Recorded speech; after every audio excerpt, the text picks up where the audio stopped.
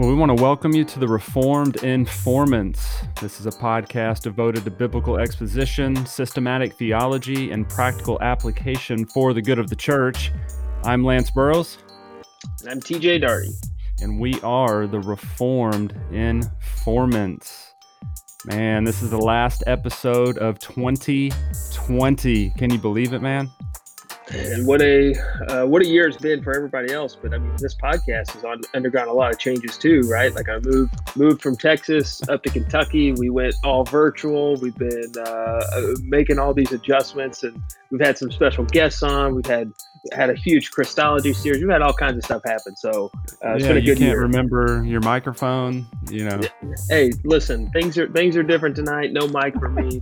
But this is the first episode since I moved that I've recorded not in my office. So I'm outside my safe space. I'm at home.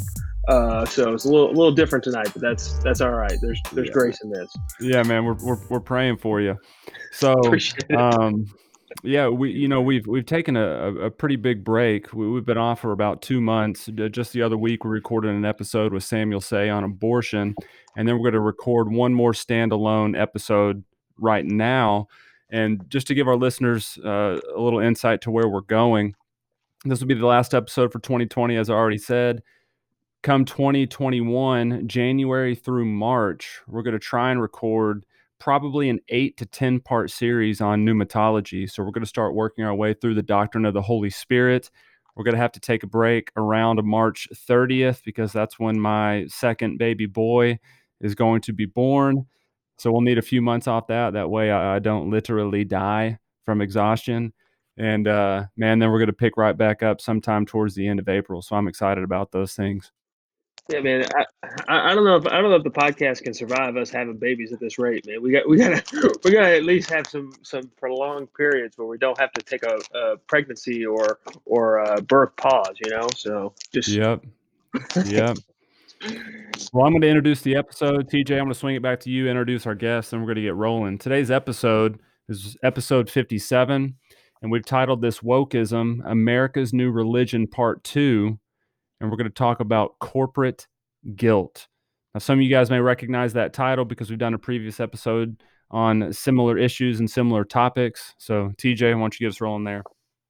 Yeah, man, we're pumped to have Chris K-Dub Williams back with us. We recorded part 1 back in August, and I don't know that we necessarily had a sequential plan in mind back in August, but the conversation was so edifying and so encouraging, and we were just fired up about it. And K-Dub agreed that he would come back and do it again, so we had to take him up on that offer. And so we actually had a listener who asked that we do this, and so we've invited K-Dub to come back and to speak a little bit more into this, have a little bit further conversation. So, man, we're so excited. Thank you for coming back with us, and we're pumped to have you, man. Hey, brothers, what a blessing it is, and I'm so looking forward to the conversation we're gonna have tonight, man. Last time was a blessing for me. I was edified, man. This conversation needs to be had, and hey, may your listeners be encouraged and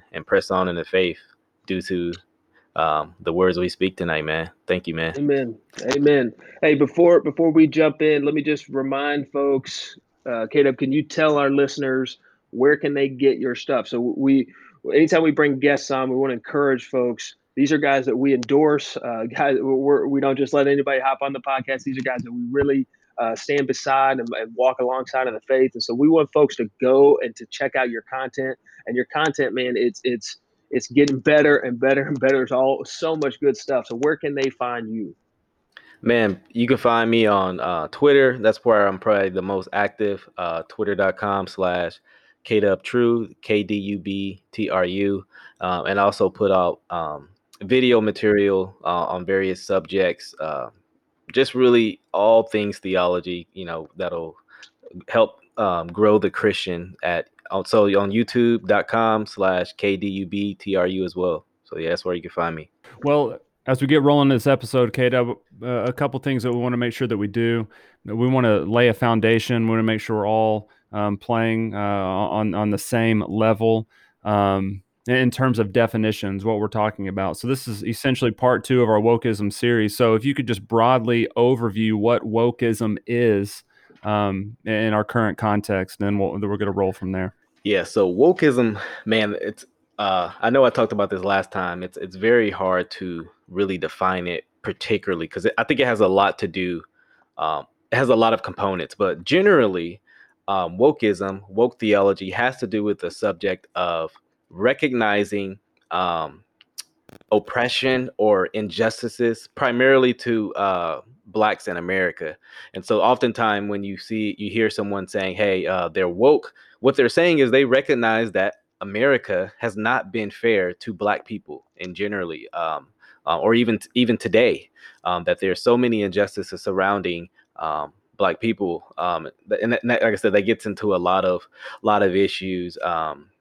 Disparities and things like how police treat blacks, and so that's generally what they mean. And so yeah, that's just to keep it simplified. That's what generally what people would say woke theology means. I mean, that's a good, concise as we could be, right? Definition, Right. because we spent a long time talking about it. So if at this point you haven't listened to the first episode, that'd be a great time to just hit pause, bounce back, and kind of catch up, because we want to build on what you just said, which we expanded upon in that previous episode. So in that episode where we kind of hashed out and discussed all of those nuances, I guess, that you referenced there.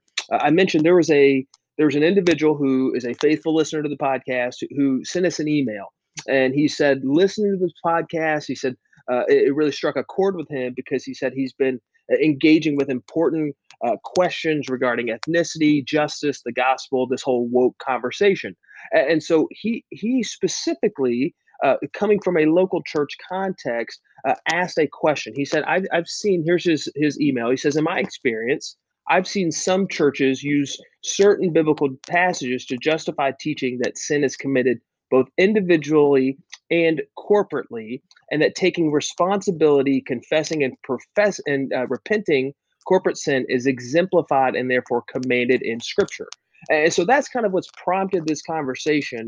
And to kind of give us, again, a little bit of a playing field, let's start with, again, some basic concepts. How would you help us to define and think through corporate sin, corporate guilt? What is that concept when people use those terms? So the idea of corporate guilt and sin they are biblical concepts, right?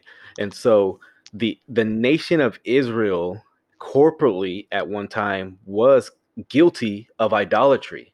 Not that every single person was committing this sin, but it was rampant. The majority was guilty of committing this sin, and so therefore God he would punish the nation with what's called covenantal curses. And so you have that idea being throughout Scripture. It's not a foreign concept. But what I believe that maybe I hopefully you don't mind me just jumping right into the critique already, right? Go. So what I believe that like what Christians do, they hijack a lot of biblical concepts and twist them. So right, we're talking about the idea of corporate sin and guilt. Those are true. But when we examine the biblical text, what we see, it was guilt for the whole nation. So, but what they want to do, so hold on, it was guilt for the whole nation, including the stranger, the foreigner in the nation of Israel who would join themselves with Israel. But what they want to do is only make it to a certain ethnic group of people, right? Only quote unquote white people, right? But if the nation is guilty of this sin, then we should see it actually being the guilt being distributed to all of the people in the land, or the people committing this sin. So if woke theology was consistent, they have to include the POC, right, i.e., the stranger, into their framework of having the guilt of racism, which they won't allow for, which would corrupt their whole system. So if because like I said, they want to hold strong on this idea of corporate guilt to demonstrate why white guilt is biblical, and why even though you haven't committed this sin, you can be guilty of it. Secondly, we actually don't see that latter half of white guilt being biblical. We don't see, right, Israel being guilty of this corporate sin 300 years later from when it was being committed majorly in that generation. So it's not as if um, you know idolatry is being committed, and then 300 years later, when there's peace and the nation is being restored, God saying, well, nah, you still guilty because 300 years ago your people still did it. That's not how corporate guilt works in the Bible. And that's not to say that there can't be what do you call it, effects of sin that go to generations. We see that in the Bible, right? Federal headship is clearly a biblical concept, and so that's what I'm saying. They mix these two concepts together, and I believe make real confusion in the text, real confusion. And so that would be my first critique right there. Okay, so let me just ask a clarifier, because what you said there was so important. So the concept of corporate guilt, corporate sin is present in the Bible, Mhm. but you're saying that corporate guilt, corporate sin, from a biblical perspective, is all inclusive. Like it's like the nation of Mhm. Israel, it's the nation of Egypt, it's the city of Sodom, right? It's Mhm. corporate, it's total. Whereas in our context, we're seeing a corporate identification that is distinguished from within a country. So you have those who have white skin are Right. guilty, whereas others are not, even though the Bible speaks in different categories of that. Is that Oh, am I accurately saying that? yeah, absolutely. And if you guys don't mind, I'd like to read a text to demonstrate my point. So Deuteronomy 28 is the famous chapter of the covenantal curses. God gives blessings for obedience and curses for disobedience. And in Deuteronomy 29, we see it. Deuteronomy 29 verses 9 through 13. We actually see this point that I'm talking about. It says, therefore, keep the words of this covenant and do them, that you may prosper in all the land. So this is what God is telling the covenantal people to do. Verse 10, it says, you are standing today, all of you, before the Lord your God. And it's as if that wasn't enough to say all of you. He goes on to define what the all of you is, right? The heads of your tribes, your elders, your officers, all the men of Israel, your little ones, your wives. Mm. Guess who else? The sojourner who is in your camp.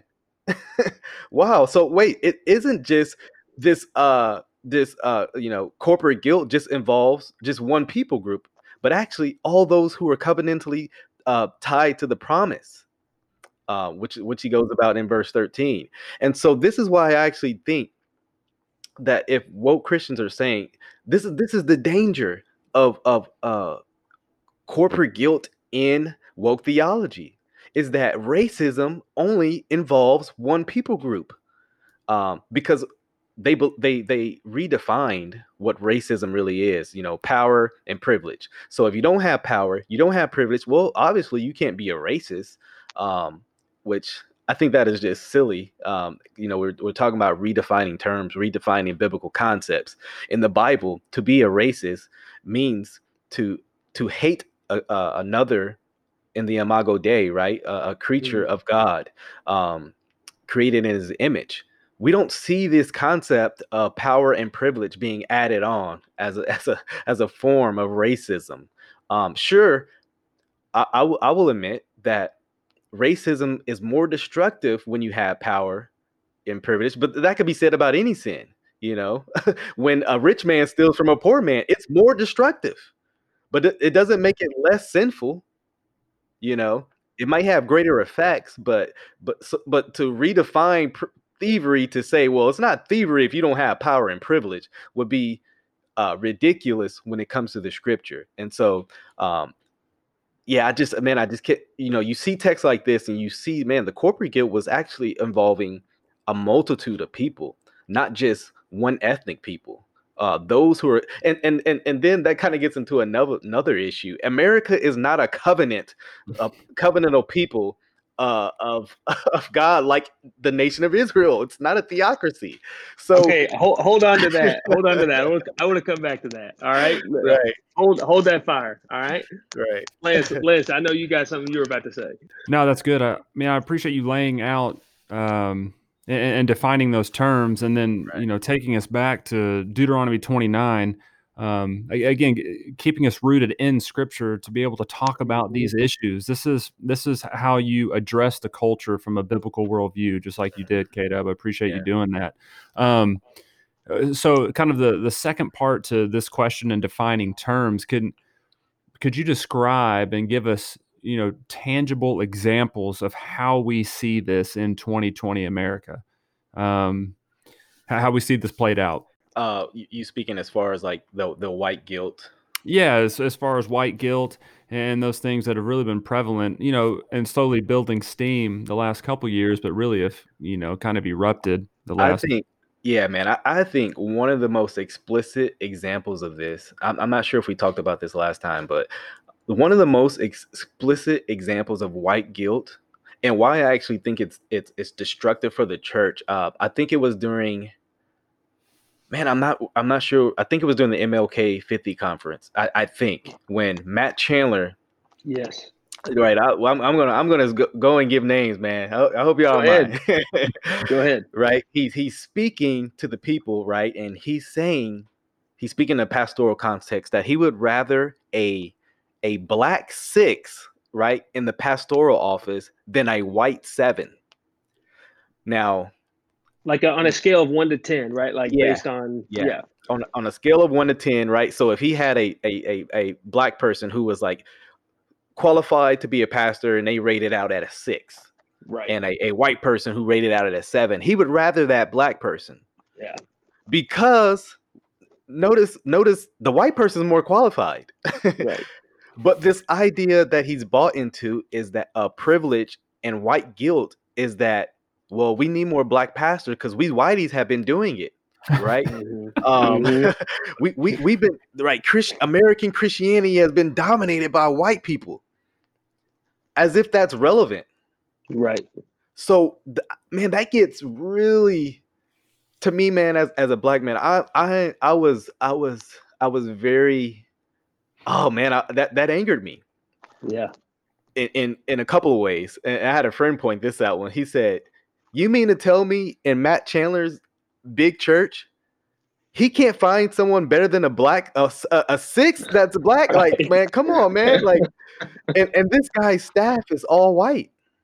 Mm-hmm. So it's like that means you can't even find a black 6 in your congregation." Which is like, man, bro, like what y'all doing over there in Flower Mound, man? Right, like, right. Well, y'all raising up these black people, but on another practical level, it's like you would rather a person more unqualified, which is very problematic for the church congregation. It's very problematic because we should want the most qualified pastor for the church. Notice when Paul was pointing pastors, it had nothing to do with him being a Jew or Gentile. That's not a qualification. It's not something he looked at. That's right. But rather it was, hey, right? You read the pastoral epistles, man, none of this is found in Paul's writings. When you examine 1 Timothy, 2 Timothy, Titus, the pastoral epistles, none of his ideology is, man, you would think that would be found in that, right? That, hey, we got a lot of Gentile dominant culture in the area, and I'd rather a Jewish 6 than a Gentile 7. Like, no, that's not there. It's missing, and we know, brothers, that was one of the most racial divides in human history. I would argue even more racially divided, because it lasted a lot longer, and it was religious, and that can be even more fierce than the black and white divide. So yeah, man, that I think that Chandler example is so. I think I'm so glad you went there. Lance and I have had that conversation how many times, just about that particular statement. But I think that we need to be reminded that this wokeism is not just out there in Twitterverse, right? Like, it's not just in the academic like in the higher elites of Harvard, and like this is happening in conservative, even reformed brother. theological circles, It's man. it's happening in our own backyard, and I Yeah. say that as a reformed Christian, as reformed Christians. It's happening with men we've quoted, we've Hmm. respected, we've listened to, we've supported their ministry, we've given to their ministry, we've told people, hey, go watch this, check this out, right? You're not David, you know what I mean? Like, Hmm. we've Hmm. told people, go listen to these guys, right? Because we've respected the biblical insight that they were given into text. And so now it's kind of like, wow, man, they flipped the script on us. Like, Yeah. where was this 10 years ago? You know, clearly somebody's changed. Hmm. Clearly you changed. Like, I wish a lot of these guys would be honest. Because I hear this all the time from like the Jamar Tisby's and I've always believed this. Then why weren't you saying it 6 years ago when it wasn't as popular in the reform circles? Hmm. This stuff was not popular in the reform circles 6, 7 years ago. That's why these guys weren't preaching this. But when the culture shifted and it gave you an opportunity to express your doctrines, maybe you did believe it, but you were silent about it.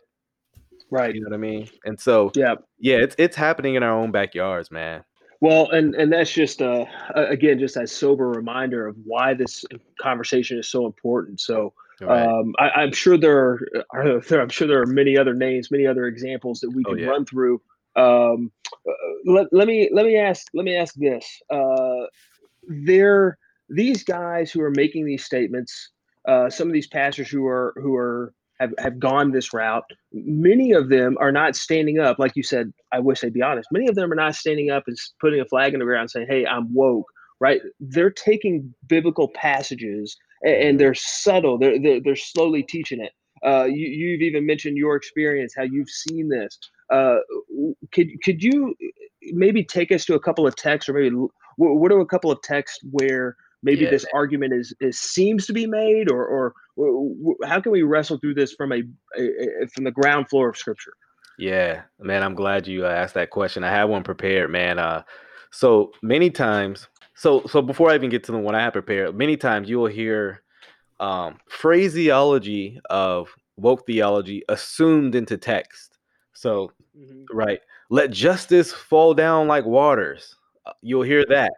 Um, love your neighbor, right? You'll hear that, not exegete it, right?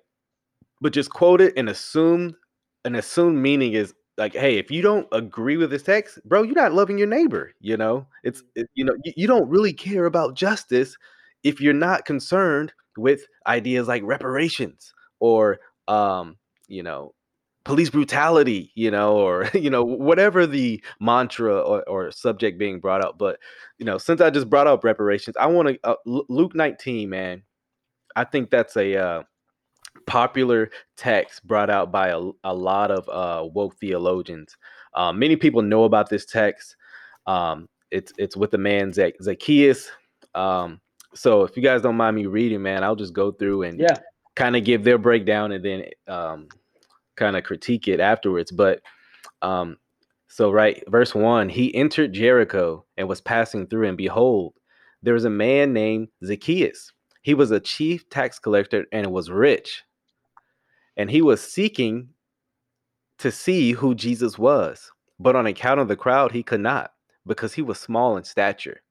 So he ran on ahead and climbed up into a sycamore tree to see him, for he was about to pass that way. And when Jesus came to the place, he looked up and said to him, Zacchaeus, hurry and come down, um, for I must stay at your house today. So he hurried, came down, received them joyfully. When they saw it, they all grumbled.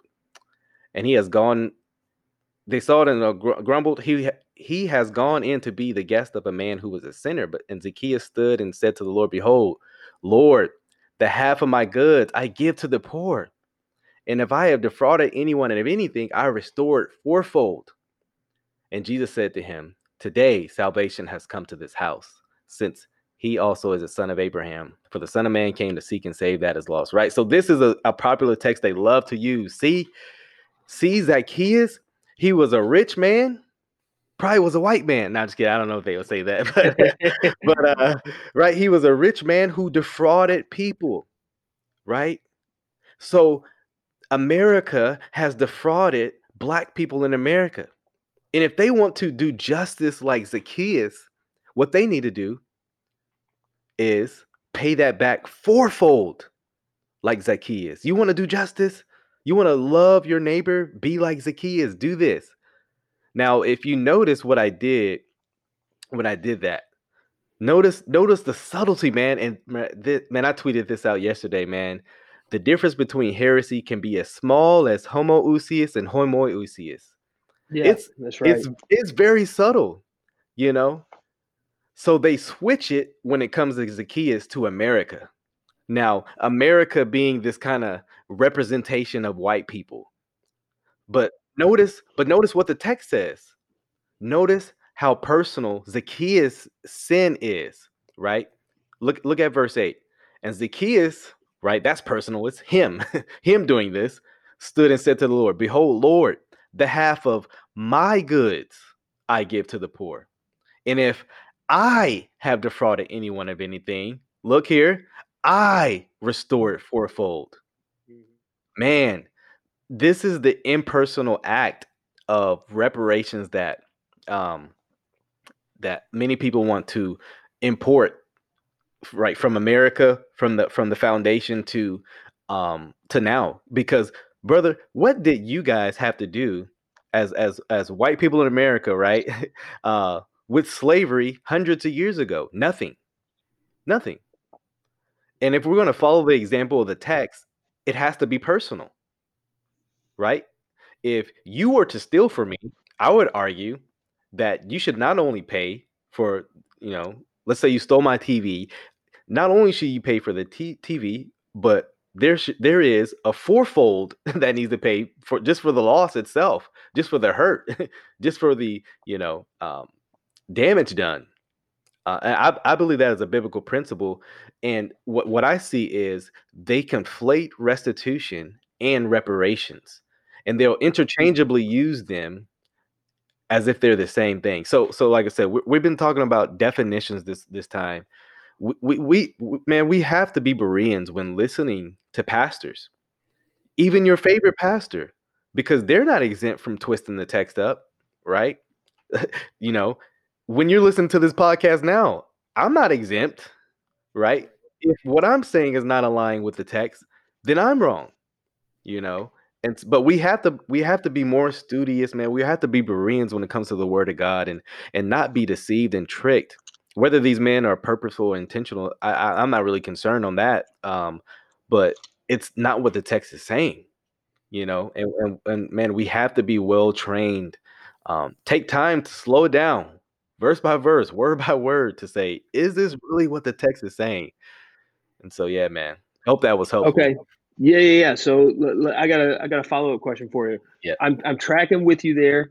By the way, I have heard, maybe not a ton, but I have heard that passage referenced before. But seeing you just say, like, look at just a personal pronoun, like, that's very clear to me. The subtlety of tossing America in.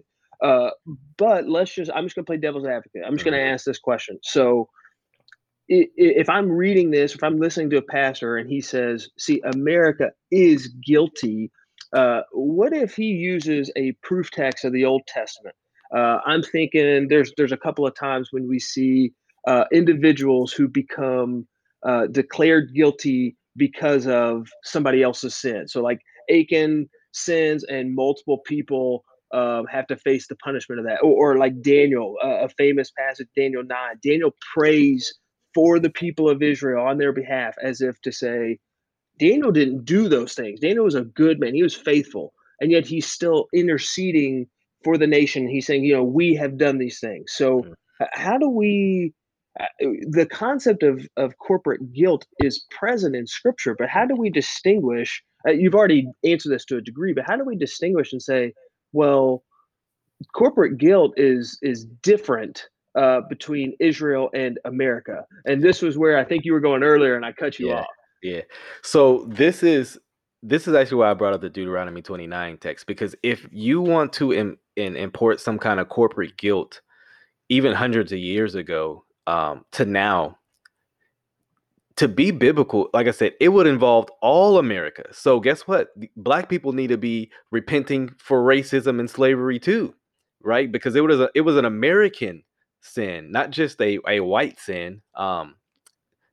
So yeah, that's what I would say to that. But like I said, like I was getting into, America is not in a covenant with God. It is not a theocracy. It does not have um covenantal curses and blessings, so to speak. And so I'm not one for taking passages like that and saying, hey, well, um, you know, like it's a one-to-one corollary with Israel and America. I find it funny that a lot of the woke people want to claim that white people, Republicans are nationalists, and then they turn around and use text like this, to kind of have this covenantal corollary between Israel and America. America is not a typological Israel. It is not Israel.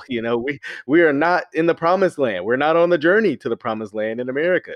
And so those are the kind of problems I would see with trying to make that corollary. Like I said, man, like I said, a lot of the things they'll say are true, man. Man, though I've never committed the sin of abortion, I weep and repent for the abortion that is done in the land today. Not because I've done it, but because it is a great travesty in this generation. You know, um, Now if it was something that was not being done today, primarily nationally, but it was being done generations ago, I would not be repenting for that. And so they confuse that. They confuse this idea, I believe, of you know in this generation. I think that is huge when dealing with you know corporate guilt and sin. Yeah, Kata, man, it seems that proper hermeneutics have completely gone by the wayside Yeah.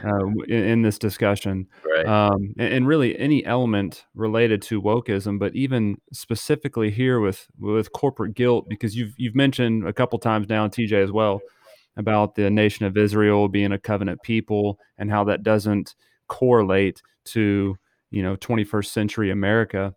Right. There are times in Scripture where the narrative is descriptive, it's not prescriptive, Right. or it's just narrative and it's not normative. So Mm. trying to overlap these situations that we see with the covenant people through representatives, and even other portions of the Old Testament, speaking of prophets, priests, and kings, we're talking, categorically, this isn't even the same issue. Right. But faulty, horrendous, terrible, biased hermeneutics have now tried to make that correlation, which is Man, absolutely horrendous. I've found that, man, if you want something to be true theologically, you can find any kind of passage to attempt, right, to find a place for your theology, right? Um, so right, like I mean, you can take any kind of heretical movement, any kind of false doctrine movement, and they have their proof text. So the proof text isn't the issue. It's kind of what we're dealing with right now. It's the hermeneutic. It's the exegesis that's going to demonstrate that. Wait, that's not saying what you're claiming it's saying. So man, whenever someone is listening to something, man, they need to have their Bible out. I hope your listeners are listening, man, and if they're in their home, they have their Bible out, man, and examining what I have to say, man. I'm not God. I'm not authoritative. The only way my voice has any kind of authority if I'm saying what the passage means, what it says. And so Chris on his own merit doesn't have any authority, but we are only authoritative when we are speaking what thus said the Lord said. Amen. I have one more kind of follow up in this corporate guilt conversation, and then I know that we need to talk about a couple of other components here. But I just preached a sermon just yesterday about the concept of original sin, Mm. And Chris, you and I remember had a Twitter exchange like a year and a half ago. I still remember with the Jude 3 project and some of the things that were said there. And I think this even came up in our last conversation, but you made the point that to call racism or slavery America's original sin essentially creates multiple federal heads. Mhm. Could you develop that for us, thinking about just in the context of corporate guilt? So we Yeah. are, as humanity, we're guilty of Adam's sin, but how am I not guilty of George Washington's sin or Right. whoever else? You know what I'm saying? Yeah, man. This is what I actually think is actually, if you want to make right, so the original sin ultimately has to do with our first federal head, right? Adam. Right. Um, and if you want to make America a new Adam, I think you've actually, oh, man, you've done mishmash with the text because, on one hand, these a lot of the woke Christians will actually say that um, these people, you're even though you're guilty of racism, you're still a Christian. So the new Adam has redeemed you, yet you're in this, I don't know, middle ground Adam, this third Adam, this what is this Adam? You're in these two federal heads which are contradictory to one another. And man, I'm not good at creating terms, but man, I created a term which what I think correctly identifies what is going on here. And I tweeted this a while ago. It says, many today suffer from what I'm labeling an ideological comorbidity. Now, that is the embracing of one or more ideology that is damaging and contradicting to their primary ideology, right? So, what I believe woke theology is, a lot of them, man, they want to stick because a lot of these guys are formerly reformed, so they know they got to go to it. They know they got to go to the authority of Scripture, right? But they're also hanging on to secular sociology, books like White Fragility, men like James Cone, um, all these things that are being stuffed into their primary ideology, and man, it's damaging to the one they claim they love the most. And so, um, man, this is what I think they're suffering through. Like I said, this ideological comorbidity, which is, man, it's just they have two ideologies they're embracing, and I'd have to say, just even just trying to be gracious, I don't think they see how contradictory it is to one another, because you cannot be in two atoms at the same time. There, right? We have been redeemed by the last. It's the last Adam for a reason. There is not another to come. So how can you say America is the original sin in which white people kind of stand in this federal head of, you know? And as like I said, I think we've already talked about how um, contradictory that is, even to the idea of federal headship given Deuteronomy 29. But it's even contradictory to what the Bible says, speaks about with the last Adam. We've been redeemed. There's no guilt that remains for us. You know, um, So yeah, that's kind of interesting. Yeah, well, that's actually, K-Dub, kind of segueing into the next component of the discussion, next component of this episode, just in terms of the gospel. So you're talking about original sin, you're talking about Adam, you're talking about federal head, you're talking about the second Adam, the new Adam, all of these different nuances that ultimately make up the gospel. So I'd like for you to speak on corporate guilt in relationship to the gospel, as far as the negative terms are concerned. So how does Right. corporate guilt affect the gospel? How does it affect the gospel presentation? Man, it's like I've said, um, it it really gets into the idea of how can I be in two atoms at the same time. Um, Another thing I think it gets involved too is, like I said, we've been talking about redefinition of terms. Sin in woke ideology, especially when it comes to racism, is no longer personal. Like we said, we talked about that with Zacchaeus. It's no longer personal. But if sin is no longer personal, or can no longer be personal, then that means the definition of repentance has to somewhat change to where I'm not Mhm. actually repenting for things I've done. And if Jesus and how can Jesus pay for impersonal sins? I think that gets That's into an good. aspect too of, man, Jesus died for sins I've committed. Um, and like I've shared this a lot that, man, I have if you're anything like me, man, I have enough sin that I need to repent for. Don't add more to the table. Like the Lord is sanctifying me, and don't add more to my plate, and man, that's when what practically gets to a burden, I believe, for white people who have bought into this. I couldn't imagine walking around being guilty, one, for something I didn't do, and two, for something I can't even change, right? Because this idea of white guilt is perpetual, man. You will always be guilty for it. There is no solution to white guilt.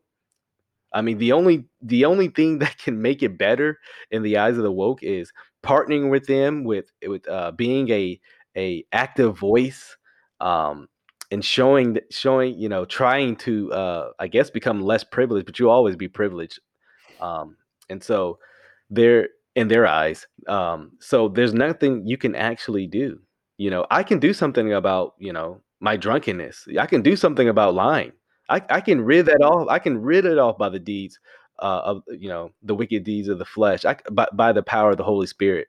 Right, y'all getting into pneumatology, right? The Spirit is active in working with the believer, um, to give him the power, right? One, he possesses the power to rid this sin in his life, and two, um, he's able to walk in that power presently to rid the sins that he struggles with. And so, man, that's where I think it's like, man, we talk about, okay, theologically, but theology is practical as well, and what you believe theologically um, will show up practically. And so, man, I couldn't imagine walking around with this deep burden, man. Man, I just imagine it would cause a deep depression for these white people, man. And so that's why I think it's something that needs to be rejected in the church Mhm. for sure. You said something that really stood out to me there when you were talking about corporate guilt now redefines repentance. It and really it ultimately comes into a redefinition of the gospel, because if I'm now guilty, I'm guilty collectively, and yet I'm supposed to repent individually, and there's an inconsistency there. So let me ask this. You brought up this question of, or this example of abortion, right? So like, I live in 21st century America. I'm a white guy. I am not responsible for the generations of slavery that happened. Hmm. But there's actively in our country there. We had this conversation with Samuel Say. I know you've spoken with Samuel as well.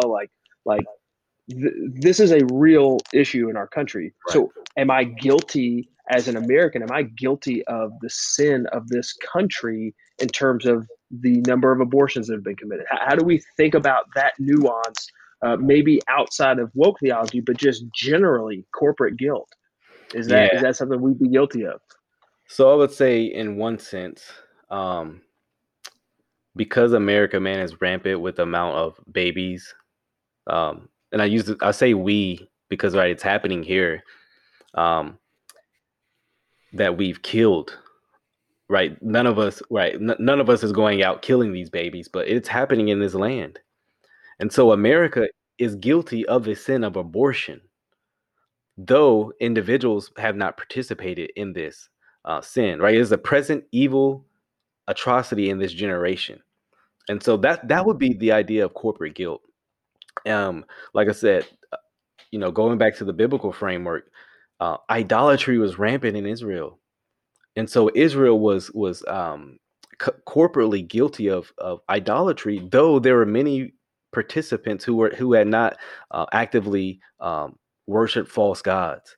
And so I would say, but it was in that present generation, not Right. So you're saying, what you're saying is there's not a generational guilt that is imputed or reckoned, to the right, next to this generation. generation. Exactly, that's Yeah. exactly what I'm Okay. saying.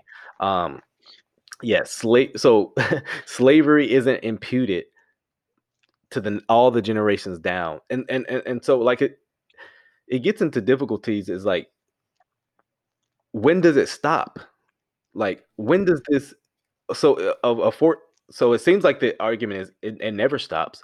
And the question is, another question you can get into: why did transatlantic slavery become the new Adam when there were slaveries that existed, you know, and up, long before transatlantic slavery, dealing with primarily African Americans. Although see, that's the thing that's not even fair and fair. There were white people who were enslaved here in America. There were black people who had slaves in America, and so it's not even being consistent with history. And so that's why I don't think it's fair, man. When dealing with a lot of this subject, it's already, you're impugning guilt already, upon looking upon white people as if that their grandfathers, great great grandfathers, had slaves. You don't know that, it, it being a slave master wasn't like every white person had slaves. It's like it was the richest of the rich. It was like it wasn't like a common thing for everyone to have slaves. It was, I mean, like I said, that's a whole nother story there. But but even if it was the case, it still would not be true, So yeah. Yeah, you've touched on, they're not really being an end game to all of this, and I think we said the same thing the last time we recorded part one of wokeism. But let's say hypothetically, I say, okay, I am guilty for 19th century slavery. What is next?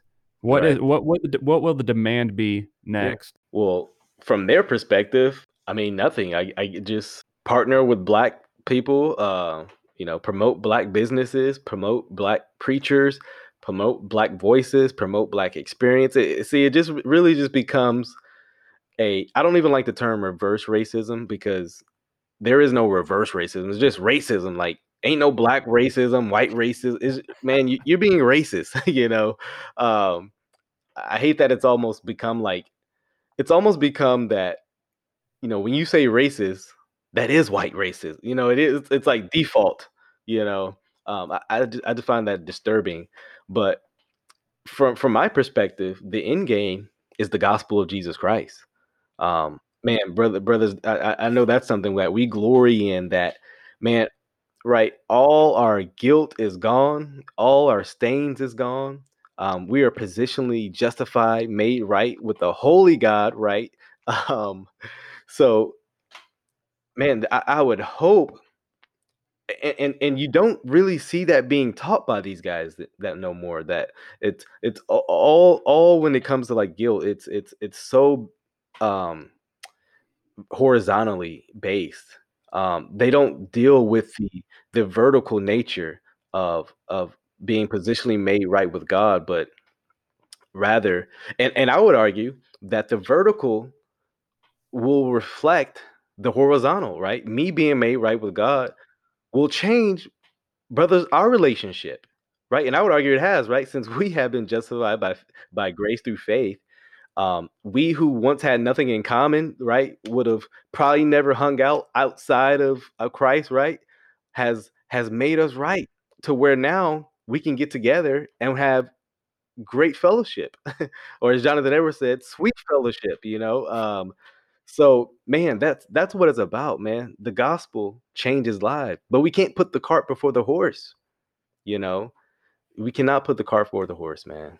Gosh, I love. I don't know that I had considered what you just said, and if you missed it, go back and listen. You pointed out that this woke conversation, especially when it comes to corporate guilt, is really focused on a guilt that is a horizontal guilt. Mm, It's focused on a guilt that me as a white person that I have not to a holy God.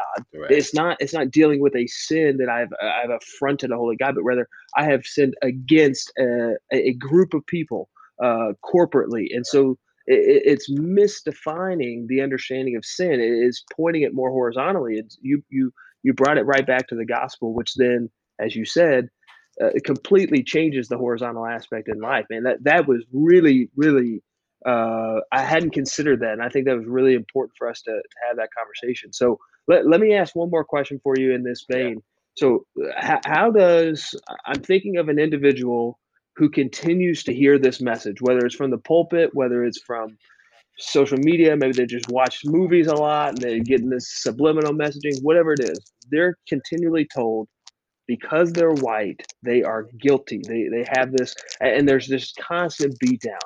What would you tell someone who's in Christ, someone who's trying to navigate, maybe has the best heart and the best intentions, right? They're doing what they can, but they constantly feel this guilt. What would you tell them? What would you remind them of to help them rid themselves of that guilt? Man, that we getting very practical, right? Well, first I remind them of their hope in Jesus Christ, that He has, man. The hymn, man, says it all. He paid it all to Him I owe, right? Like, that's what it's all about. Jesus paid for all your sins, not for some of them, not majority of them, not 99% of them even, but all of your sins has atoned for. Secondly, I would tell this person that I would really get to the aspect of stop buying into white guilt, because I think a lot of white people get caught up into this because they look historically at what has happened to black people and they feel bad, right? And I think a lot of people are crafty in what they do to beguile white people who are maybe more emotional, to get them caught up. Look, it would be nothing for me to get up on a stage right now, point to pictures of what has happened historically to black people in America, and make a whole bunch of white people feel guilty and probably give me money. That would be easy to do. um, but why should they feel guilty about that? Um, you could say, I would say this: we can be like, man, that's something we can learn from. That it never happens here again. It's something I don't want to happen to my black sisters, brothers in America. Um, but I didn't do it. I don't feel guilty for, let's take this to other sins. Though I can say, man, it's sad. Um, let's go back. You can go back to generations of people who got robbed. Man, it's sad that they got robbed. They lost everything, but I don't feel guilty for it. You know, no one should feel guilty for sins they haven't committed. And so this white person, this white sister who's struggling with this idea, man, there's no guilt to be mustered up. There's no guilt. This is matter of fact, it's false guilt, because it's sin is what bring guilt. So if there's anything bringing guilt upon your life, either you have committed this sin or it's not real guilt.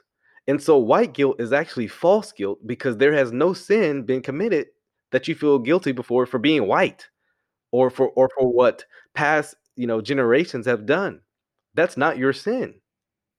And so, man, I would tell them, man, do not let people beguile you, um in believing false doctrines. I'll go straight out and say that. Do not let anyone believe you, or cause you to believe um anything that's false. Don't be guilty for it. It's deceptive.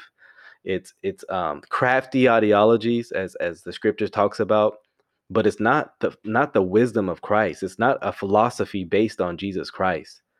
But I totally believe it's satanic.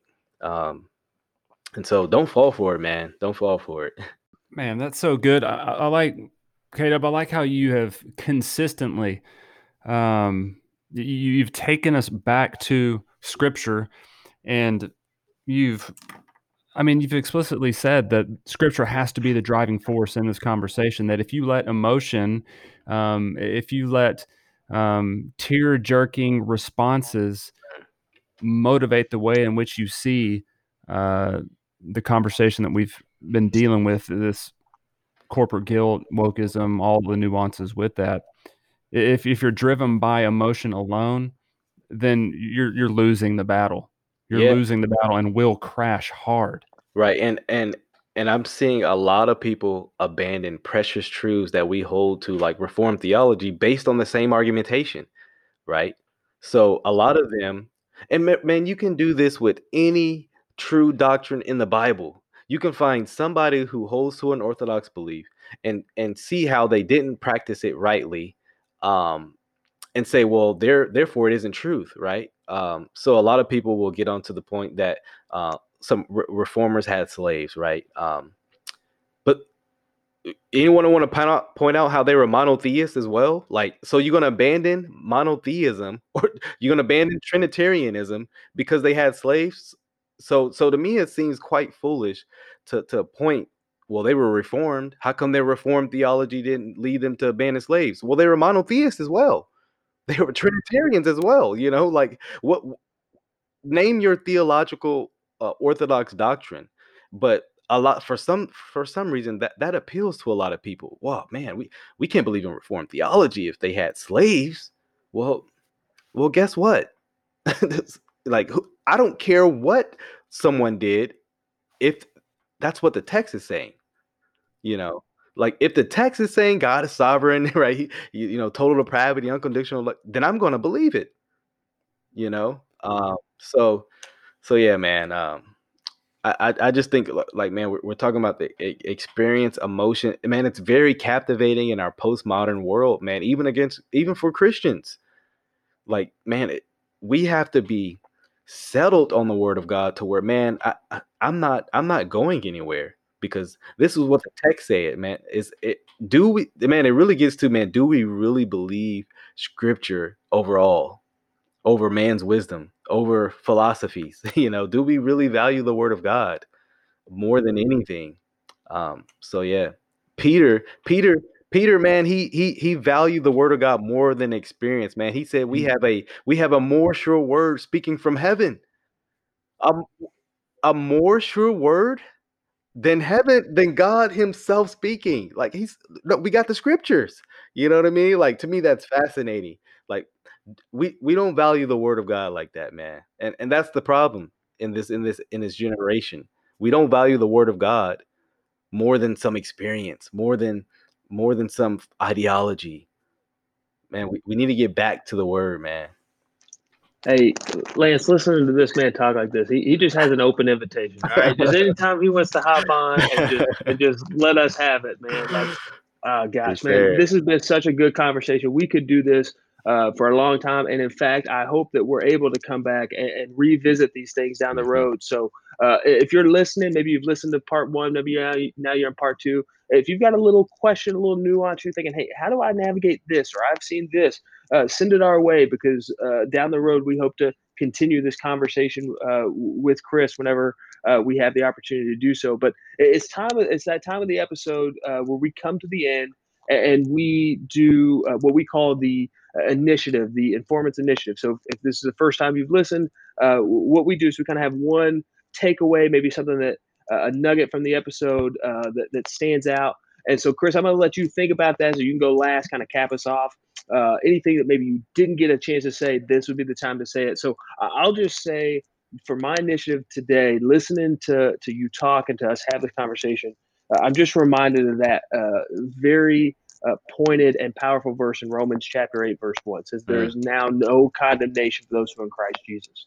And to think about that truth applied to the concept of corporate guilt or white guilt reminds me that no matter what the ideologues are saying, no matter what these pastors are saying, no matter what this woke theology is teaching us, I am not guilty because I am in Christ. And so the sin that I have repented of is not the sin of someone else. It's my own sin, and God saved me from that own sin, from my own sin. And because I'm in Christ, there is no guilt, there is no condemnation, because I'm represented. I have a new federal head, and it's Christ Jesus Himself. Amen. Yeah, man. TJ, I just want to stand on your shoulders with your initiative Come on. there. That Jesus, He went to the cross for individuals. You've said it before. When He went to the cross, He took names, right? Mhm. And man, that is the glorious good news of the gospel of Jesus Christ, is that He died on the cross for my sins, and I can be reconciled to a holy God through that death and through His resurrection, man. And I know on the one hand that is really one of the most basic elements of the gospel, but on the other hand, man, we can plummet the depths of that gospel, till the day that we die. And something as corporate guilt, faulty, horrible hermeneutics, and trying to emotionally drive people away from the gospel, that stuff will never satisfy. Only the true gospel of Jesus Christ will. Man, brothers, I am so thankful for the gospel, which, man, on that final day, being able to stand in that, in that Revelation 5, that John has, where every nation, tongue, and tribe is there based on the work of Christ, man, he just said it, man, we can get lost in the depths of the gospel, man, just plummeting what Christ has done, man. And man, will we ever fully understand? I don't know, what he has done, like the infinite work he has done on our behalf. Man, it's why we can converse and have sweet fellowship based on the text, not based on what anyone's ancestor has done, but based on what Christ has done. And he's still interceding for us. That's the beauty of it, right? It's an ongoing work he's doing in our lives. And so, man, I just want people to rest assured in the work of Christ, not in the work of your ancestor, not in the work of petrol penance you have to do for wokeism, man. No, man, abandon that thought. Come to Christ, man. Rest in that freedom, Hey, praise God for that, man. Chris, we appreciate you, man. Every time we chat, every time I see your material online, I'm always encouraged. We want to thank you again for hopping on and talking to us tonight. Man, what a blessing it was for me, man. I enjoyed it. Thank you guys for having me. Hey, thank you. And listen, if you're new to the podcast, you're not doing so already, we want to invite you to subscribe to our podcast on iTunes. And you can also subscribe to our YouTube channel. You can like us on Facebook at Reformed Informants. You can follow us on Instagram and Twitter at @_informants. And you can find links to all of our social media platforms, all of our previous episodes, and any Reformed Informants gear. You can find that all on our website. And that's at www.themajesties.com/reformedinformants. Yeah, if you have any questions or suggestions for topics of discussion, feel free to email us at reformedinformants@gmail.com.